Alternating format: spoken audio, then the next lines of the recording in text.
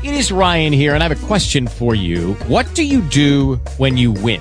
Like, are you a fist pumper, a woohooer, a hand clapper, a high fiver? I kind of like the high five, but if you want to hone in on those winning moves, check out Chumba Casino. At ChumbaCasino.com, choose from hundreds of social casino-style games for your chance to redeem serious cash prizes. There are new game releases weekly, plus free daily bonuses. So don't wait. Start having the most fun ever at ChumbaCasino.com. No purchase necessary. VGW. Void where prohibited by law. See terms and conditions. 18 plus. Talk shoes. Recorded live. Ingram Smith, Bud Elliott, recording Friday morning, April the 3rd. That lovely little jingle there means that this is done with no editing and planned just to auto-load so that there's no delay in getting you, the consumer, this or having any problems where we would not be able to get this out before the Easter weekend. So bear with us. A little bit of a trade-off for audio quality as far as instant kind of disbursement of product and the guarantee that nothing happens where we're not able to bring a recording to you, which has happened in the past far too often. Anyway, we'll stop rambling. Bud, excited to talk to you again as always. Maybe it's not quite the spring practice of all the stories and storylines that maybe we thought heading into it, but it's been pretty interesting what we can glean so far from both the quarterback situation and really with most of the position groups. So I don't think it's a wasted conversation by any means, and excited to get your opinion and pulse of things as to where they are so far in spring. Oh, yeah. No, I'm definitely glad to be back here. This is a spring that we asked a lot of questions going in, and I think we have answers to remarkably few of those questions, really, which is probably not a good thing. By the way, a couple things here. This is the sound of my coffee cup right there. So if y'all hear that, that's what that is. And my dog is in the room, so it'll probably make noises. Just be aware of that. We are live, or well, without edit. So where else to start but QB? I mean, that's kind of the marquee position, even if you lack a marquee player there. And Ingram, I'm ready to make a statement. I think this thing is over. Yeah. I don't think it's close at all. I think that if you read Jimbo Fisher's language and what we hear from sources, in the preseason we said, look, J.J. Cosentino is going to need a good spring in order to, avoid this thing from basically just falling in default fashion to Sean McGuire. And I think that Sean McGuire has this thing locked up, and I do not believe it's close. Yeah. I fully agree with you. It doesn't sound as though a whole lot could change, and I've given that opinion for a little bit now. It is. I was on radio a couple of days ago, made the comparison. It's almost like the Georgia job right now. You don't hear, basically Bryce Ramsey more or less has locked this thing up, and you don't hear of any kind of competition. And when you do, you don't hear it about the right person. You don't hear Jimbo Fisher being laudatory at all about JJ. Sometimes you'll hear something about the freshman or, an improved arm on a quarterback that you're probably not going to see much of as is, at least as an actual quarterback.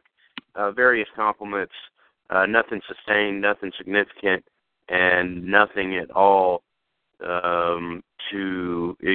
if this was an election, I think our exit polling is strong enough to go ahead and make a pretty definitive call, and I agree with you. I don't think that is jumping to any conclusion at all right now.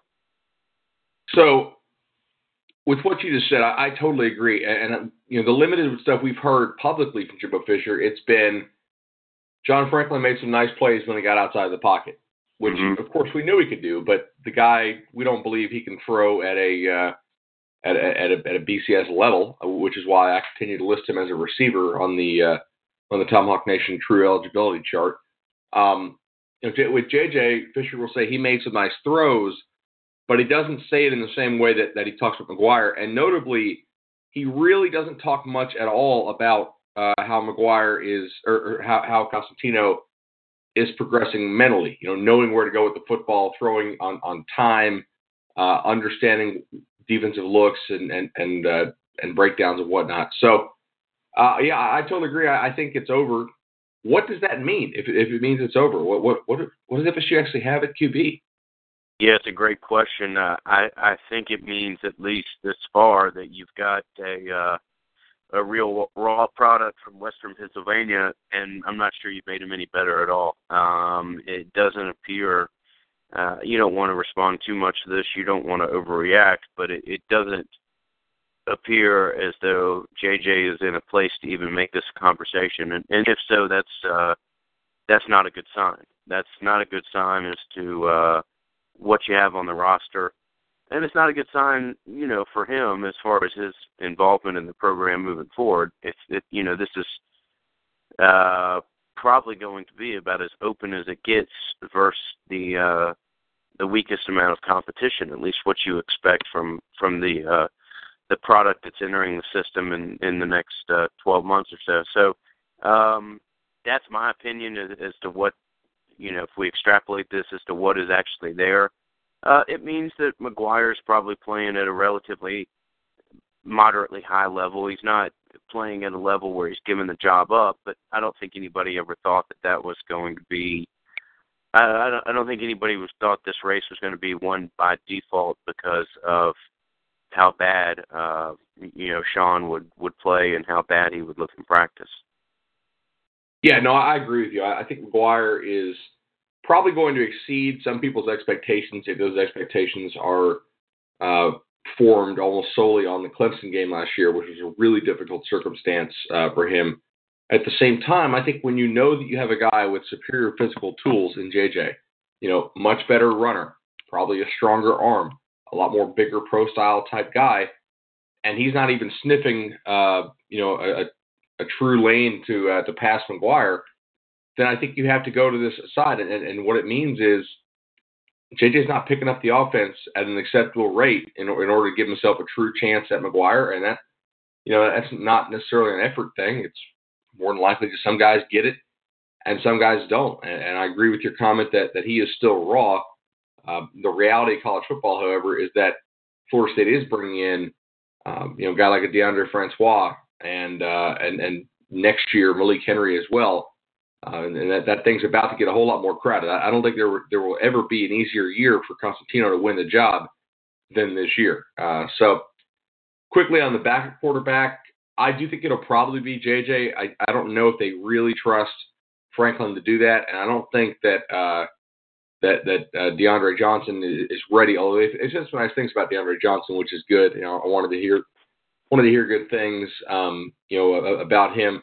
Guy needs to keep working to put on muscle. I don't know that if McGuire were to go down, if Johnson could really step in, especially not because he's pretty slight of build right now. Yeah, that'd be probably pretty problematic if you get the backups involved right now. At least where you think they kind of all are, whether it be true freshman on campus for the first time, Constantino we talked about, or John Franklin, who by all accounts, good kid, great effort, but just doesn't have the physical tools to really play quarterback at a high level, at least doesn't have them as of now. So, if the backup job is the job that we're really putting our eyes on, that's interesting in and of itself, and again, just speaks to the strides that the other guys haven't taken to even make this conversation, or a conversation that lasts as long as the first week of April. Yeah, I totally agree with there. Moving on to running back, fullback position. What or do you want to spend more time on QB? No, I think we can go ahead and move on down the line. All right. I feel really good about the running backs, and I feel good because Florida State still has Dalvin Cook, because Mario Pender appears to be having his best spring camp yet, and because Jock Patrick also looks like a legitimate option running the football, especially after the video that he showed yesterday, which I believe came from the scrimmage. And if you all follow us on social media, Facebook and Twitter, Tomahawk that is, you saw some retweets of some veterans talking about Jacques Patrick running over a freshman in the scrimmage, or of a freshman or a walk-on or whatever. Most of the guys tweeting actually didn't know who the player was, but Patrick actually put the video out because all these guys have all the video loaded on their iPod or iPad, whatever. I don't really use an iPad, so I think it's an iPad, right? Not iPod? iPad. Yeah. There we go. They have them loaded on their computers and their iPads, and so he put out a quick little 4-second Twitter video, and he just totally wrecks this dude. And you can see that on Tomahawk Nation. But, man, that's a really nice trio of running backs to have. Facebook question, and we are taking questions here. We're not necessarily having just a distinct question session. We are going to kind of work the questions into our general discussion like we normally do. This is a Facebook question. I'm not really putting the names on these questions because that would take too long. Do you think he could be similar to Greg Jones for us? I think that Patrick probably could, although I think he's not quite as like a physical beast that Greg Jones was. I think Patrick, however, has probably a lot better hands. Jimbo has really emphasized Patrick's hands. I've seen Patrick catch balls very well in the past. So that's a 232-pound freshman who could potentially catch some swing passes and some screen passes and be a value on third down. So maybe pump the brakes a little bit on can he be the Greg Jones thing, but I think he could be a nice compliment. Certainly, what did we say when he signed? We said, can he be the replacement for Carlos Williams on the goal line? And I believe that based on what we saw and what I saw in high school, that he can. I think he could be FSU's short yardage back. Yeah, again, the Greg Jones thing, that's a little, you just rare that you're going to find the genetics and everything that went together to put, to have Greg Jones. That's not something you see frequently, and probably somebody that perhaps unfairly every back that is north of 225 is going to be compared to. But yeah, I mean, can he have a meaningful impact this year? By all early accounts, it sounds like he's a guy that you can put in and have a true three-back rotation, and he certainly complements Pender and Cook's running style pretty well and gives you a good little change-up. Absolutely. So now the downside.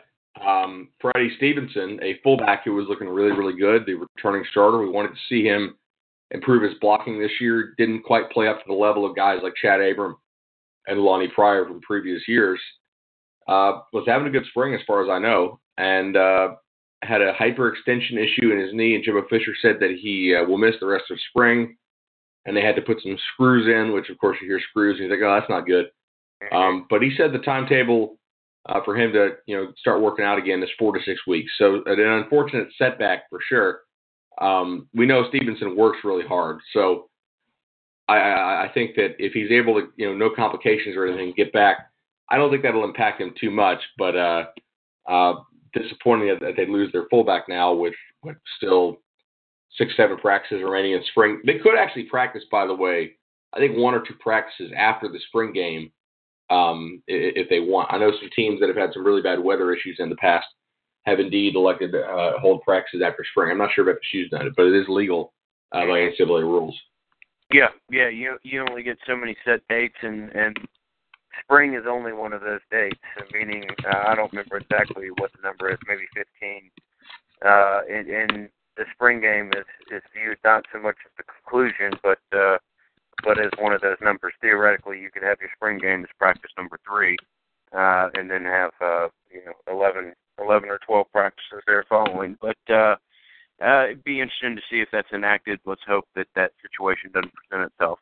But let's move to the offensive line.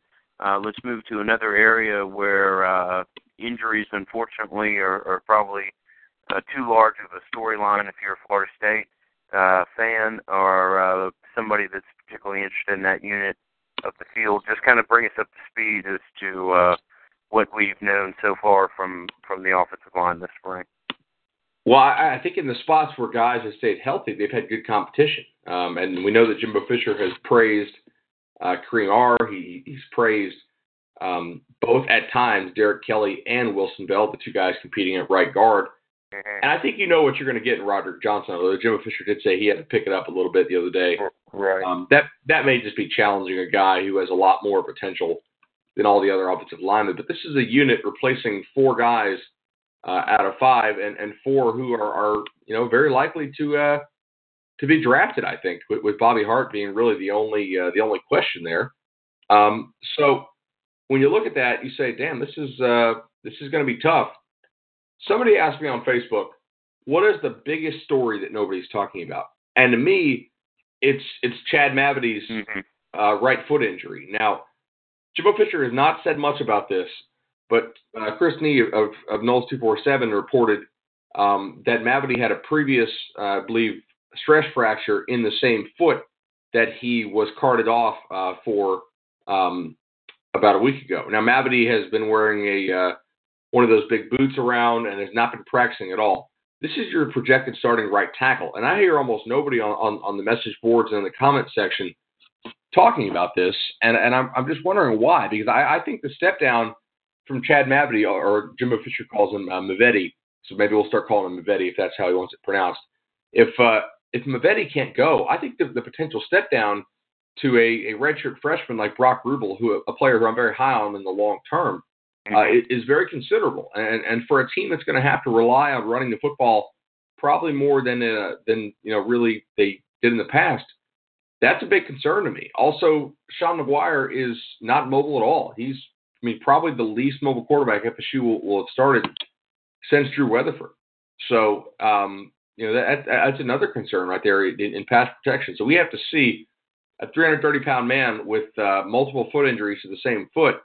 Big guys with foot injuries, that is a bad thing, man. And I'm not saying that Mavity's is bad as far as the extent of it, but it's certainly concerning that he's had multiple foot injuries now. And, that's not a good deal. Watch the NBA. Some of those big guys who have foot injuries really bounce back from it. So I think the offensive line, elsewhere, Derek Kelly's been out with, I believe, a concussion, right? So Wilson Bell stepped up and has been playing well there. That's a good sign. You have to think you'll get Derek Kelly back there, right guard. And Ryan Hofeld is out with a meniscus surgery, which is something we talked about recently, that one of the rumors, there were 3 rumors going around: Isaiah Jones off the team, Matthew Thomas shoulder surgery, and Ryan Hofeld having the knee surgery. And all 3 of those ended up being true and not just rumors. So you have Alec Eberle and Corey Martinez taking the snaps there at the center position. Eberle and Martinez, both redshirt freshmen. Probably not necessarily who you want there. I think with Hofeld, not that he's a great player or that he's going to become a great player, but it's especially concerning if he's going to be missing conditioning and weightlifting time, because he's a guy that does need to get bigger and stronger in the weight room. Yeah. That was your hope, is that you saw the effort, you saw the want to from him, and you hoped he would have a full off season to put as much weight and size and kind of filling out that frame to match what looks like a decent little motor. That's problematic if it means that he's going a prolonged time without really being able to try to get as much out of the summer as possible as far as the weight room perspective.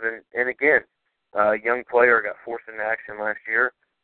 Somebody that you want to have as many mental reps and on the field as possible, just getting timing and kind of gelling to be part of that unit, both with his linemen and quarterback exchange, and a lot of things that are a little troubling with what's going on in center as well.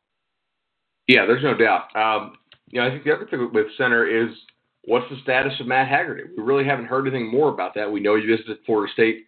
We know he visited Arizona State, and now Michigan is trying to get in with, and that they need a center as well.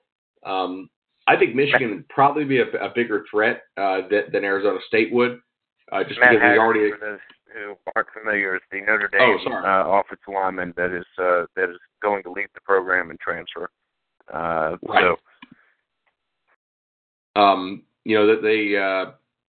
Notre Dame could not promise him a starting spot at center. They thought they might move him to guard, but anyway, so that could be that could be Matt Haggerty there.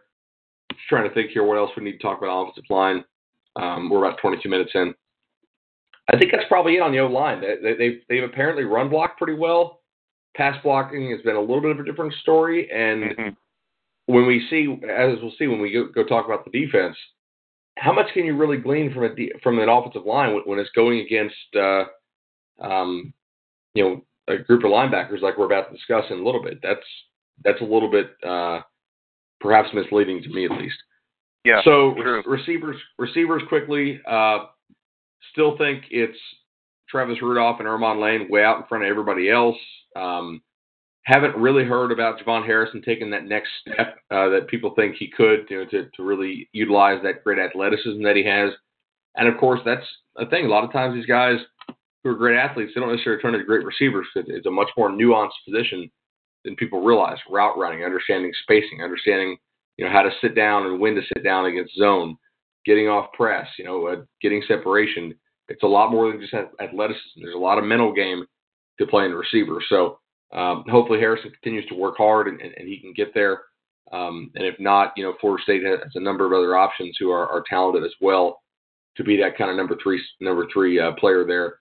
Jimbo also had his big-time blow-up of the spring. Well, not really blow-up, but his first real press conference of the spring. And he's been taking these press conferences after practice with kid gloves because he knows, I think, just how reduced the expectations are for this team and how young it is, functionally young, especially with all the kind of dead weight they have in the upperclassmen ranks. The true players that are playing are really young.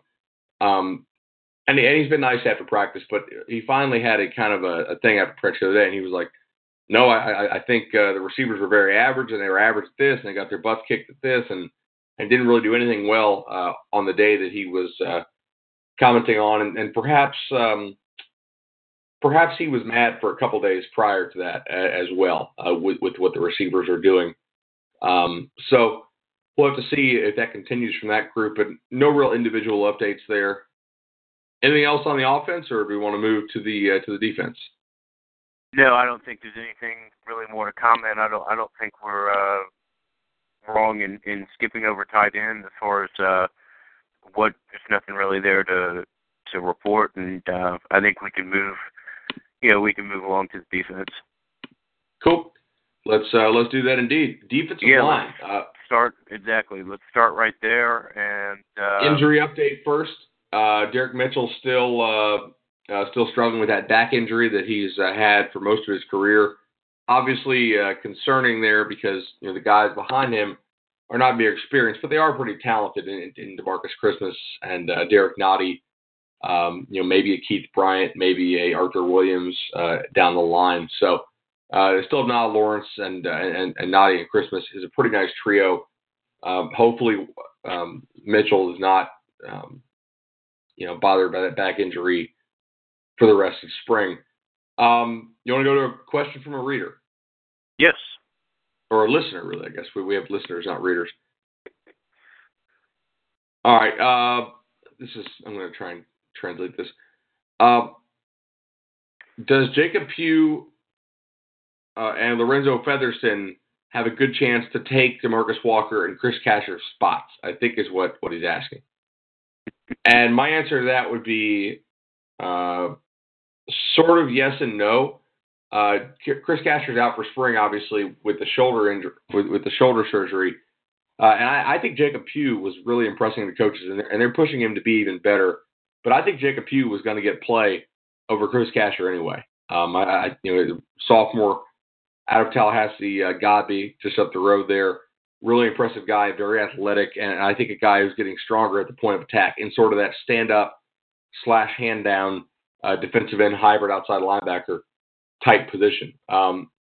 As for people I don't get why people hate on DeMarcus Walker so much. I don't think he's a great player, but I certainly don't think relative to some of the other guys in his defense that he needs to take the criticism that he does.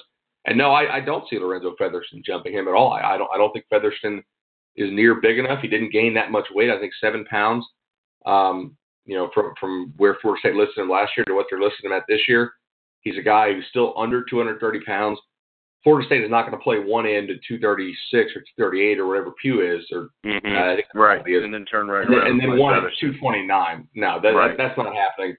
I think Featherston could be a valuable asset in pass rush situations, but pass rush situations only because he's a total liability against the run, and that's assuming that he even shows discipline that he really didn't show last year at all, with just crashing down at the first sign of action and not really playing his assignment. No, I'm hearing that Walker is actually emerging as a leader on the defense, especially up front, and I don't think Featherston's going to take his spot at all.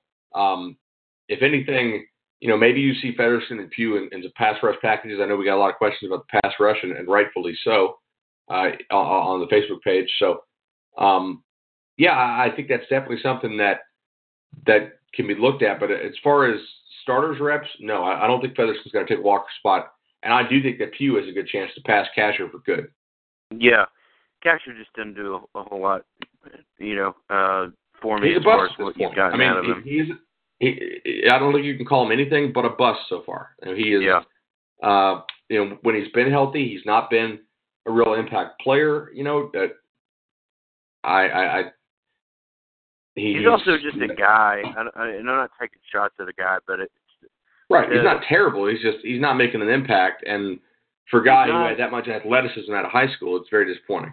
Yeah. It doesn't look like he's really developed. Doesn't look like he's changed his body at all. I know the joke with Casher is that he's never done legs since he came to Tallahassee. That's probably not fair. The guys screw with him. The other players joke with him about skipping leg day.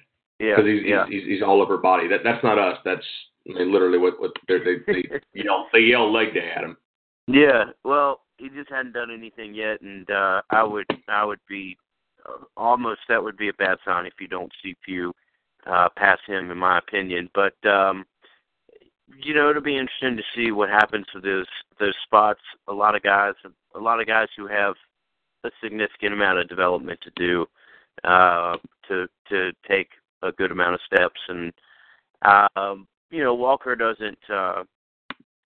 Walker doesn't bring back memories of some of the better defensive ends for me necessarily in my mind, but he's a solid player, and he's not somebody that's going to be easily pushed to the bench. So be interested to see what happens there at all. But I fully expect Marcus to be your starting end, and maybe it's a good sign if he's not, but we'll see what comes out of that. But let's move to linebacker. I don't know where we're going to get here. I mean, Roderick is a good player. I have one note. And what is that? It says wasted spring.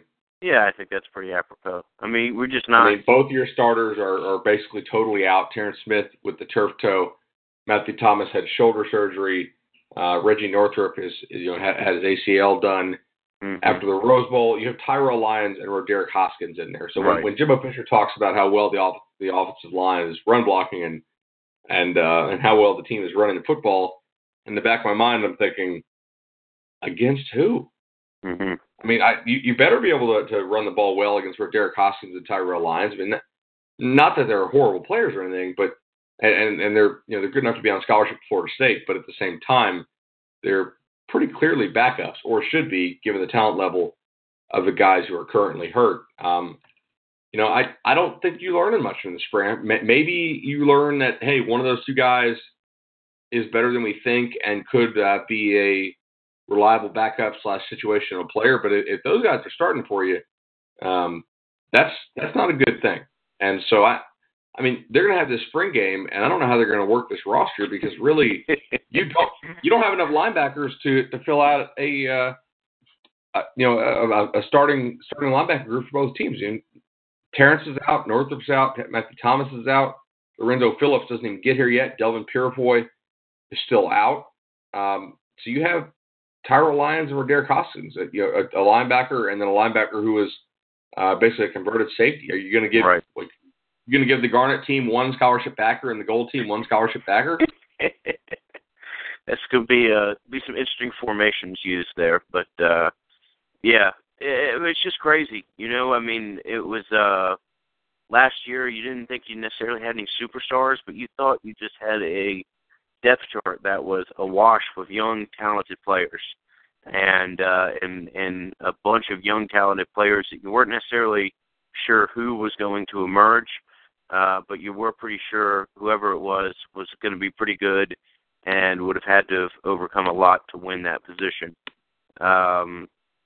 Boy, have a lot of things changed at that position, and it's just telling as to how quickly injuries, transfers, kids not adjusting to school, whatever it may be, but it can change the look of a depth chart pretty quickly.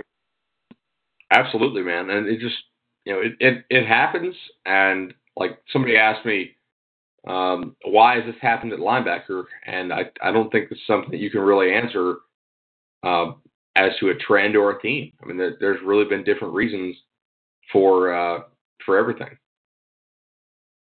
True. Let's move to the defensive backfield, Bud.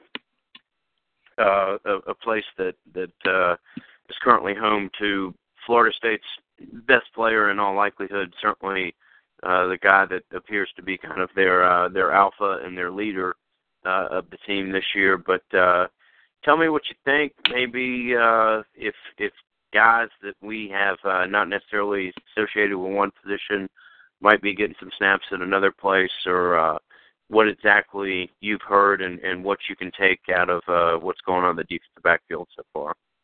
Yeah, I've heard that Jalen has just been dominating and that he's been great at corner. And that's clearly where he wanted to play, by the way. And he thinks he's going to be a corner in the league, and I don't disagree. But also that he's really being like the super vocal leader out there. And I'll tell you this. Last year, I was told that P.J. Williams and Ronald Darby didn't want to listen to him. And he was trying to be that guy last year. Mm-hmm. But some of those dudes who had already won their ring and were coming back just because they literally had to because you can't go to the NFL after only 2 seasons. They weren't really too keen on being barked at by a sophomore. So when we talk about some of the communication stuff and some of the lack of cohesiveness last year in the secondary, I think that's a big part of it. I think Jalen now, because he's so much more talented than guys like Tyler Hunter and Nate Andrews, who are equal to or older than he is, I think he's able to kind of assume that role. Now, he's going to have to watch how abrasive he is, certainly with his leadership style, and sometimes you need a little more carrot and a little less stick. But I certainly think that's a good thing for the secondary to have him in charge. And he can do some major things, kind of like Xavier Rhodes did when he was shutting down the boundary there for Florida State. I think he's going to be a really good corner. It looks like Marquez White is going to win the starting job opposite of Jalen. Now, Fisher's praised Marquez White a lot, and I think that's a good thing. I'm not totally sold that he's like playing all that great yet. I just think that his competition is really kind of just limited. I mean, Ryan Green just moved over for spring. I wasn't expecting him to win the spring job or really even to win the starting job or really even contend for it, at least in the spring. And we know that Tyler Hunter has been taking some reps there as well, which tells me that Florida State may not be entirely comfortable with its backups there, or may just be trying out some things. But it looks like Marquez White is going to win the field corner job, if I had to guess right now.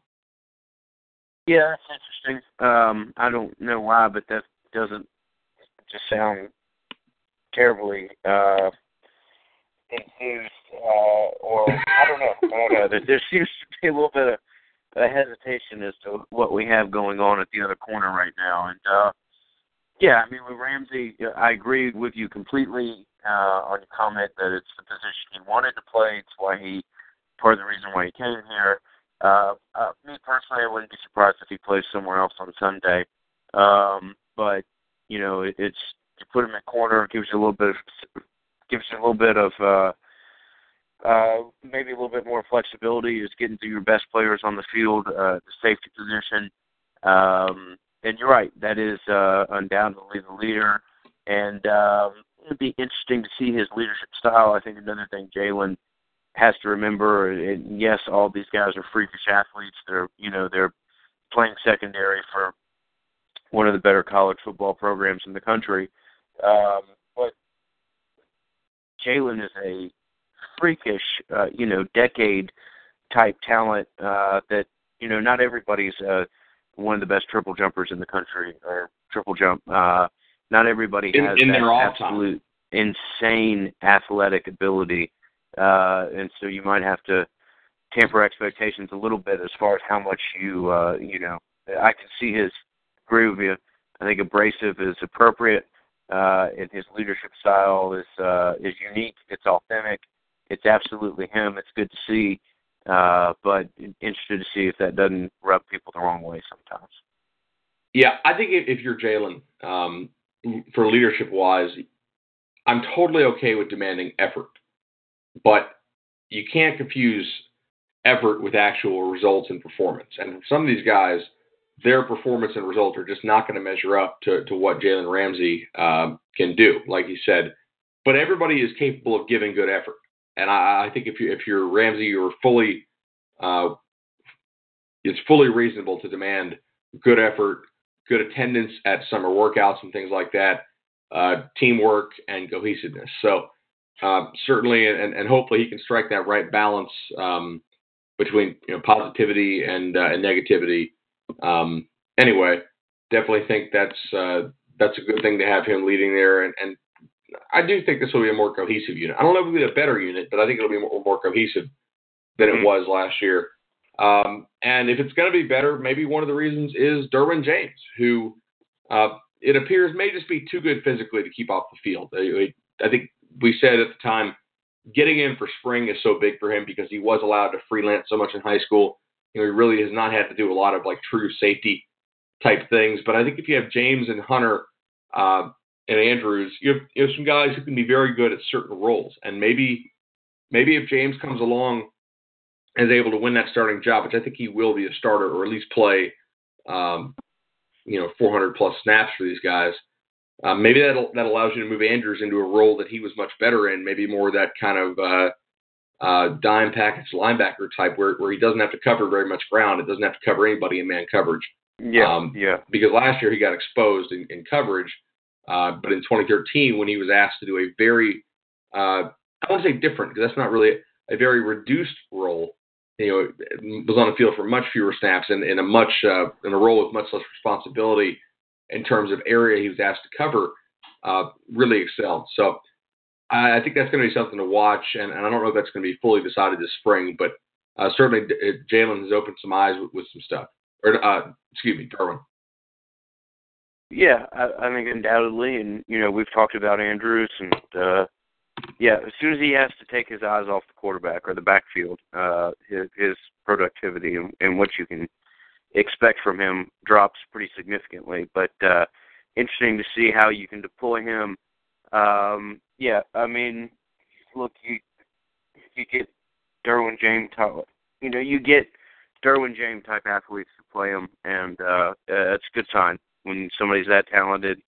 And you can't look at yourself and find a reason why you could choose another player. So interesting to see if he keeps pushing and keeps putting as much pressure on all those around him to make him a starter come August. And really that's what you would want. And completely agree with you.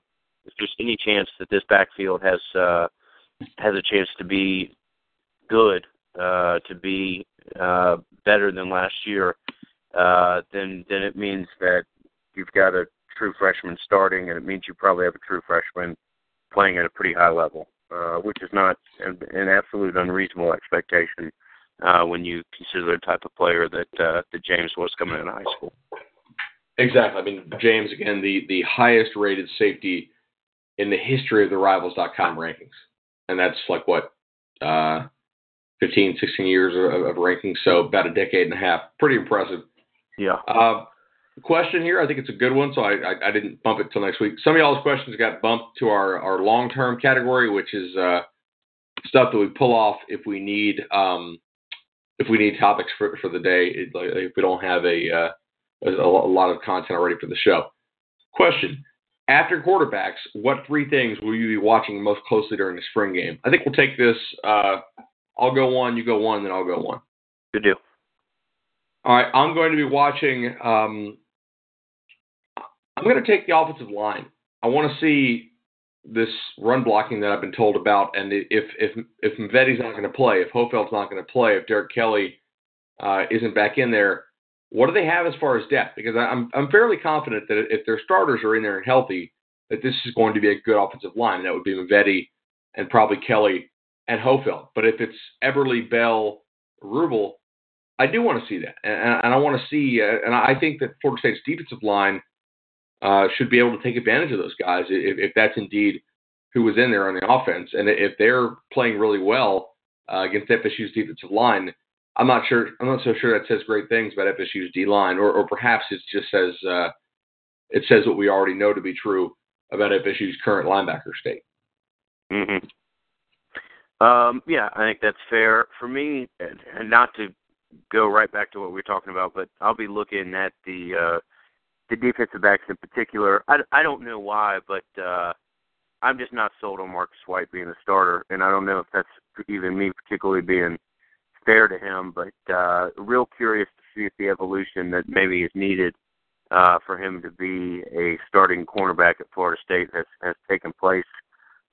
Again, probably judging too much out of just a couple plays that really stick in my mind last year, but there were some times where I thought effort was could be questioned in some of his plays, just not necessarily being just real kind of brainy in some of his angles that he took, and that's what you'd expect for a guy that made a position change. But if he's at a place where he's starting, I'd be interested to see how far his game has come, because I didn't see anything resembling a product that could be a starting cornerback at all last year.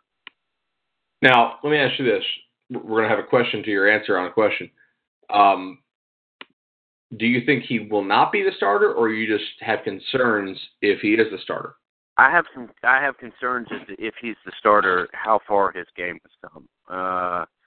If so, I realize that's not an absolute answer to your question, but if that's what is going to be pairing up next to Ramsey, then I'm real interested in what he looks like. Really, I'm interested in whoever is who lines up opposite of him, because all things considered, you're going to have a hell of a lot more balls thrown your way than what is undoubtedly the most proven entity on the defense right now. So interest lies in both who that is in general, because of the juxtaposition between the amount of talent between the two defensive backs, but particularly if it's White, just because of what I saw from him last year. I think that's fair. Oh, gosh. All right. Not going to watch linebackers because I don't think any of those guys are really going to start come the fall. So I'll take a fun one, and I'll watch running backs. I want to see Jacques Patrick in person. I've seen him in high school plenty, but I want to see more runs like that, and I want to see Dalvin Cook and Mario Pender and see heck, I want to see what Jonathan Vickers gives them as a backup fullback, or how they actually replace Stevenson. Do they use more two tight end sets, perhaps? I guess we'll have to see. I know Jimbo Fisher talked about using two tight ends as opposed to necessarily just next man up at fullback when Stevenson went down in his post-practice interview the other day. So I think now to recruiting quickly. Yeah, Bud, 5-star in title. I think you and I both agree. Maybe a little bit more of a very highly regarded 4-star prospect at the end of the recruiting cycle. But current 5-star Levante Taylor out of Virginia is making his decision. By all accounts, at least from what I've heard, it looks like it would be positive news for Florida State. I'll let you chime in if you've heard differently. And what in past you've told me maybe like a more physically gifted, powerful Tony Carter, that would be a type of comparison you might make to him. Tell me as much as you think is needed as far as this young man and what his decision might look like today. Yeah, I think you hit it right on the head there. People, when they see a guy like Levante Taylor, they see a 5-star ranking, they see 5'10", 170. I actually think he's a little bit smaller than that. I think he's probably like 5'10" flat on a good day. And I think he's more of a high 4-star prospect, which is not to knock him. I don't necessarily see him as a true 5-star necessarily, although maybe the argument is that he can really help you in the return game as well. Out of Ocean Lakes High School, which is in Virginia Beach, Virginia. I think certainly a top 100 player in the country. Some people even have him rated as like a top 15 player in the country, which is extremely high praise. And Florida State has felt very good about Taylor, really ever since he visited 2 weeks ago. In fact, they were expecting a commitment whenever he decided to announce after he left on his visit. I know that it helps Florida State that they've signed some guys recently from Virginia, like Derek Nottie, who actually went to Ocean Lakes High School. Like Josh Sweat, like Darvin Taylor, and I think all that helps with Levante Taylor. FSU typically does not compromise too much on the size requirements for corners, and Taylor certainly does not fit their size requirements. But I think that they are smart enough at times to look and say, okay, this guy has enough athletic ability and skill to overcome his lack of size. And I think that Taylor is one of those guys who does. And we hear the Greg Reed comparison, we hear the LaMarcus Joyner comparison. I don't think either are a perfect fit. He's not quite the athlete that or guy with natural power that LaMarcus Joyner was, and I think his ceiling is much higher at corner than Greg Reed's was. I didn't think Greg Reed was that good of a corner at all. I think he was just a really elite return man who made some opportunistic plays at corner, but also got burnt a whole hell of a lot. So, and I think fans tend to kind of remember him as being a really, really good covered corner, and that wasn't the case at all. But FSU needs, I think, 3 corners in this class, and currently they have 0 corners in the class. So you get Taylor, and then maybe you get a guy like a Carlos Becker out of Kissimmee Osceola, and then maybe you get somebody else. We'll see if Taylor does come to Florida State. I know everybody over there is fully expecting it. You can be on Mock Nation at about 6 o'clock Eastern on Friday, and we'll have the news there when he makes his call. Other finalists are, kind of just listed finalists: Georgia, LSU, Florida, UCLA, USC, Clemson, Ohio State. But really, I think your primary 2 are Florida State and then Virginia, who is obviously his hometown team, and who does a nice job on defense. Certainly if he's an offensive player, you'd think, probably not going to UVA because their offense is consistently just terrible. But their defense is almost always pretty good under Mike London. So maybe a little bit of concern, I guess, a little while ago, but at this point, I really have no doubts. Interesting. Be another good pickup of a defensive player from Virginia, and a trend that we've talked about a good bit of time here now. But another question that we had as far as recruiting goes is about the offensive tackle, Calvin Ashley. How likely do you think it is that he chooses Florida State, and is he more likely to project as a right tackle if you've got Big Rod at least for another year when he comes onto campus, or what do you think Ashley's ultimate position would be? Yeah, Calvin Ashley, for those of y'all who do not know, is a 6'7", 307-pound high school sophomore who's entering his junior year, class of 2017. Big-time Florida State fan, big-time Florida State lean, somebody who I think FSU could probably lock up fairly early in the process. Was in Orlando, transferred to IMG, then transferred back to Dr. Phillips in Orlando, a school that's been, it's been deep at FSU in the past. Obviously, you have Kenny Shaw coming from Dr. Phillips, so they're not necessarily an FSU pipeline, if you will. That's a traditional powerhouse over there in Orlando. How likely is he coming to Tallahassee? I think Florida State has to be considered in the driver's seat for this 5-star offensive tackle. But if he comes, I would put his chance of unseating Rod Johnson at left tackle at about 0%. You're right, and I had his year wrong. He and Johnson may never even overlap. I don't think you can consider Rod Johnson. He's going to play this year. He's probably going to declare next. I don't. Right. No. Not to I agree belittle someone, but I don't. That was how the question was posed. So, but yeah, you're right. If Rod Johnson is here 14, 15, 16, and Calvin is in the class of 2017, Johnson could conceivably be off to the NFL after the 2016 season and never even really meet the guy. So, but if Johnson is for some reason back in 2017, which I really would not expect, I would say Ashley has no shot to unseat him. But I think Ashley long-term probably does project as a left tackle. I think he has good agility, but certainly projects at tackle either way. Fair All enough. right. And y'all, I'm totally free to ask recruiting questions. We only got one recruiting question this time, so we only answered one. But if y'all want more recruiting questions on the podcast, please do feel free to send them our way, and we'll tackle those. We have 8 minutes left. You want to run down this kind of quick draft thing? Yeah, let's touch the draft, and then we've got a decent amount of stuff that we can come back and kind of do a post-spring wrap, and a lot of these questions aren't time sensitive, so I think that'd work fine. Those are my favorite kind of questions because that saves our butts in the off season. All right, quickly here. There's really no doubt Jameis Winston is going number one overall. There were reports that his family actually ate dinner with the Bucs the night before his pro day. The Bucs are going to have him for even another workout after the pro day. Lovie Smith and Jason Lick were basically just like smiling like crazy when Jameis was throwing, and they said glowing things about him. People have quickly come to realize what we realized, that Winston was clearly the best quarterback prospect in this draft for professional or for the NFL game. That it really wasn't even close. And now, I mean, the random media got their clicks out of the bullshit, essentially. Sorry, we're not editing that because we're going straight to publish, but.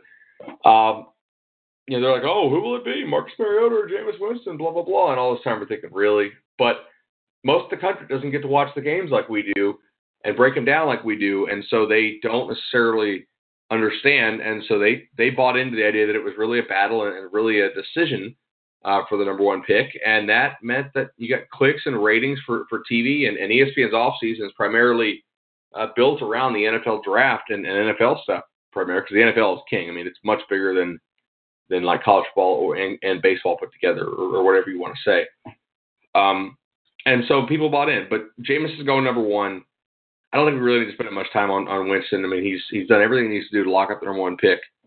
And good question here. Can we have some non-Jameis talk? Where will the non-Jameis Winston picks go? So I went and I took, with the help of our intern, and I looked at where other guys are being projected. And really, there's kind of three groups of guys that are being projected right now. And this is average. And there are some outliers drafts that had them a round higher or a round lower. But the first group is Goldman, Irving, Darby, and PJ, right? Eddie Goldman, Cam Irving, Ronald Darby, and PJ Williams. Mm-hmm. Everybody there is being projected between rounds 1 and 2. I don't think I've seen any projections for those guys to fall out of the first 2 rounds. The real question is going to be, is Florida State going to have 5 first rounders, or are they going to have a first rounder, Winston, and 4 second rounders? Probably not either of those situations. It'll probably be somewhere in the middle. Maybe they land 3 or 4 guys in the first round and 2 in the second. But everybody there is going to be essentially an instant millionaire. The next group looks like Mario Edwards, Josue Matias, Trey Jackson, and Rashad Green, who are all kind of at 3rd or 4th round. Either they don't play a premium position, that would be the guards, Matias and Jackson. Mm-hmm. They, Edwards Jr. may not have a true position in the NFL because he's kind of a tweener type, and Rashad Green is just not big. I mean, he's small.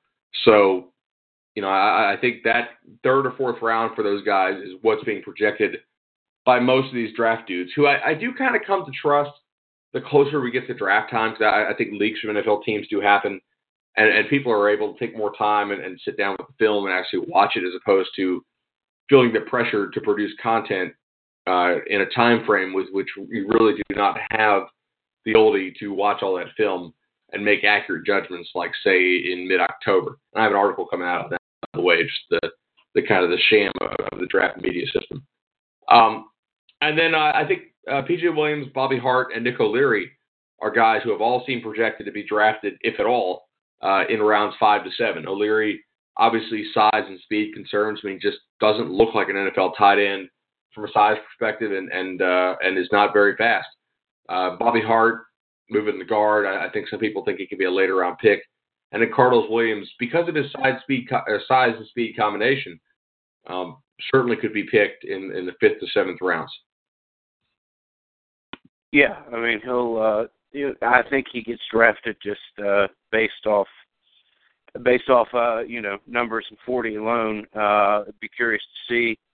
I do get the impact, or I do get the impression, rather, just to come back to the first group that we really talked about, that P.J. Williams has done really good things for himself. I would be surprised to see him go out of the first round. Irving, by all accounts, has kind of anchored himself somewhere between 15 to 25. Would be surprised to see him slip. So I don't, if you consider those two guys more or less not locks, but looks more like they're trending into the part of the first round that doesn't even make it questionable. Yeah, I mean, it'll be. I don't think it's going to be a stretch to see 4 taken in the first round, and then maybe you do have Darby come as the second or third cornerback off, and then Goldman gets taken and you see all 5 go. But it looks like a lot of those guys have, again, not necessarily locks to be taken in the first round, but Irving and PJ in particular seem to be kind of trending in the right direction. No, there's no doubt about that. So we will see what happens there. Obviously, the NFL draft at the end of April. Okay, let's play an over-under game real quick because we do have, I think, 2 minutes left. If I said Ingram, how many Knowles will go in the top 40 picks? Over-under of 4. I'll take the over. So you think all 5 are on either in the first round or within like the first 8 picks? Within the first round. 10, yeah, 8 to 10 picks. I do. If I said within the top 30 picks. I think the number there is 3.5. If you're setting it over under, I'd be more likely to go. Oof, that's tough. I mean that is. I'll take the over there. Actually, I may be wearing garnet and gold glasses, but just from what I hear, and particularly what Darby's done with his hands. Had 2 successive workouts where... Yeah, how about that? Catching the football. Yeah, he's shown things that, gone from absolute stone hands to incredible hands twice, back-to-back, both the Pro Day and the Combine. I think there's a lot to look on tape that somebody will fall in love with Darby's skill set in the first round. Like I said, I think Irving's there. P.J. Williams... a lot of people are impressed with his physicality and what he can do. So, yeah, I'd take the over there as well. All right. How many guys will they have drafted in the top 100? Over or under of 7.5? Top 100, I think that... they got 5 locks. Yeah, they do. Are 3 of Edwards, Matias, Jackson, Green going in the top 100? Which I basically means the the first 3 rounds. Yeah. I take the under. I just don't see. I don't think O'Leary's a realistic proposition of going in the first 100 picks. Maybe I'm wrong. No, I don't either. So you can take him. In my opinion, you can take him out of there. Do you think that you think probably goes? I'd be surprised if Shad went that early, just based off what I've seen and heard. Would love to be wrong. And then it's a matter of whether or not Matias goes. So, yeah, I'd probably take the under on the 100. Right. And then final question. Do you think all 12 guys who got invited to the Combine are getting drafted? No. Just somebody gets left out there. I don't know who necessarily. It really wouldn't shock me if O'Leary doesn't get drafted. Yeah, Hart's the one that jumps out, but I think O'Leary's got to get healthy, man, to be able to work out for somebody. I mean, he didn't do Pro Day.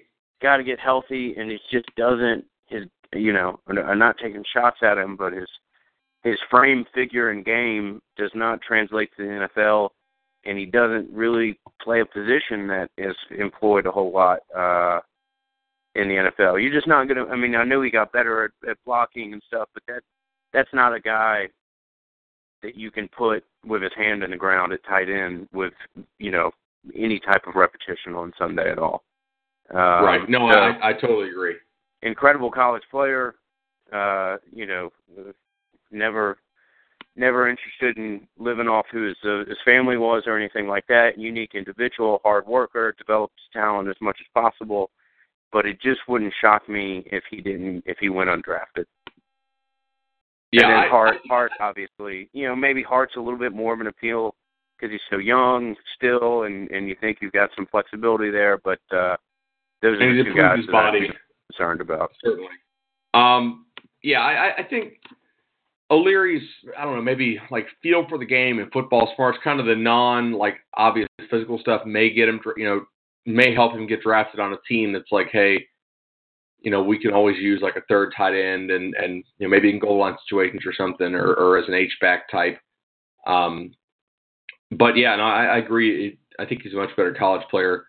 And I'm going to go on a limb and say that they get the 12. I certainly think they'll get the 11, which I think would be the record in the modern draft for players drafted in a 3-year span, if I counted right. Mm-hmm. Yeah, I think that does get them there. And, I'd expect them to get to 11 for whatever reason. Don't feel comfortable with the 12 number. We'll see if I'm wrong. Hopefully I am. And like you said, it is going to be a lot of Florida State players who get themselves significantly wealthy and good for them. It's why you attract kids like that, and that's what they come to the program with, the idea of the end of the road, if you will. And it's been a hell of a 3 years as far as the professional output that's been coming out of Tallahassee. Oh, no doubt, and it'll just help them even more on the recruiting trail. Right, absolutely. Well, Bud, all right, we're kind of up against it, aren't we? Yeah, we are. We are. Enjoyed it. Hopefully people get a chance to listen to this on any kind of Easter travels or anything like that. And we'll come back and do one in the next week to 10 days here. Perfect. All right, guys. Always appreciate you listening. Anytime you can share this with anybody, any type of iTunes reviews are always much appreciated. Enjoy your weekend. We'll talk with you soon.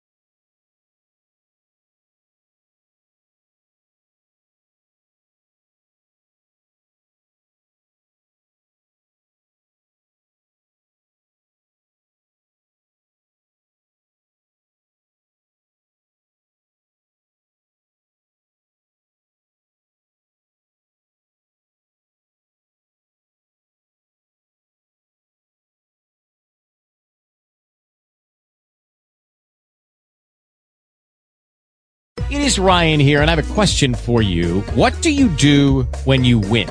Like, are you a fist pumper, a woohooer, a hand clapper, a high fiver? I kind of like the high five, but if you want to hone in on those winning moves, check out Chumba Casino. At ChumbaCasino.com, choose from hundreds of social casino-style games for your chance to redeem serious cash prizes. There are new game releases weekly, plus free daily bonuses. So don't wait. Start having the most fun ever at ChumbaCasino.com. No purchase necessary. VGW Group. Void where prohibited by law. See terms and conditions. 18+.